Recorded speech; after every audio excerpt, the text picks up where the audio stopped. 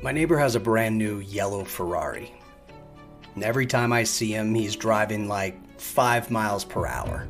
And it's a shame. I mean, he's not using it to its full capacity.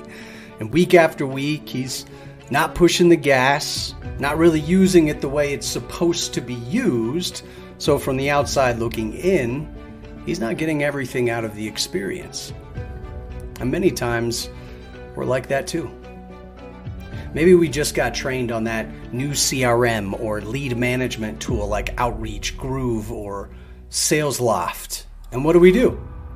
Yep, 5 miles per hour in that Ferrari. We don't do any campaigns. We don't put any notes in there. We don't move leads through the pipeline. We don't really use it to its full capacity. We're good, just going 5 miles per hour. Look, when you're given a tool, when you're given a Ferrari, open it up. Use it for what it's made to be used for. And it's okay to take it easy at first, but the next time you take it out, learn one more skill. Go 10 miles per hour, then 20, then take it out on the highway and go the speed limit. Then open it up a little more. It's okay to live a little dangerously, to be a little bit of a risk taker and get comfortable outside of your comfort zone. Because that's where you'll not only experience life, but you'll explode your results.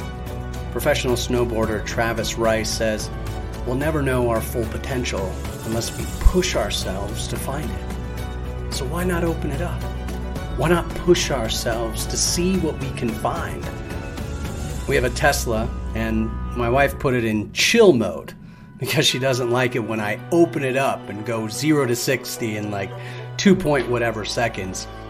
But for me, I'm not able to get the full experience, the rush, the results.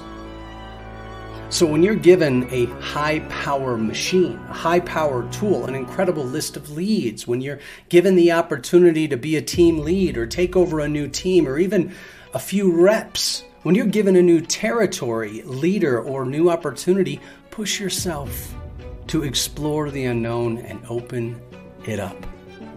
Because that's where growth happens. That's where life is really experienced, and that's where you become who you're meant to be.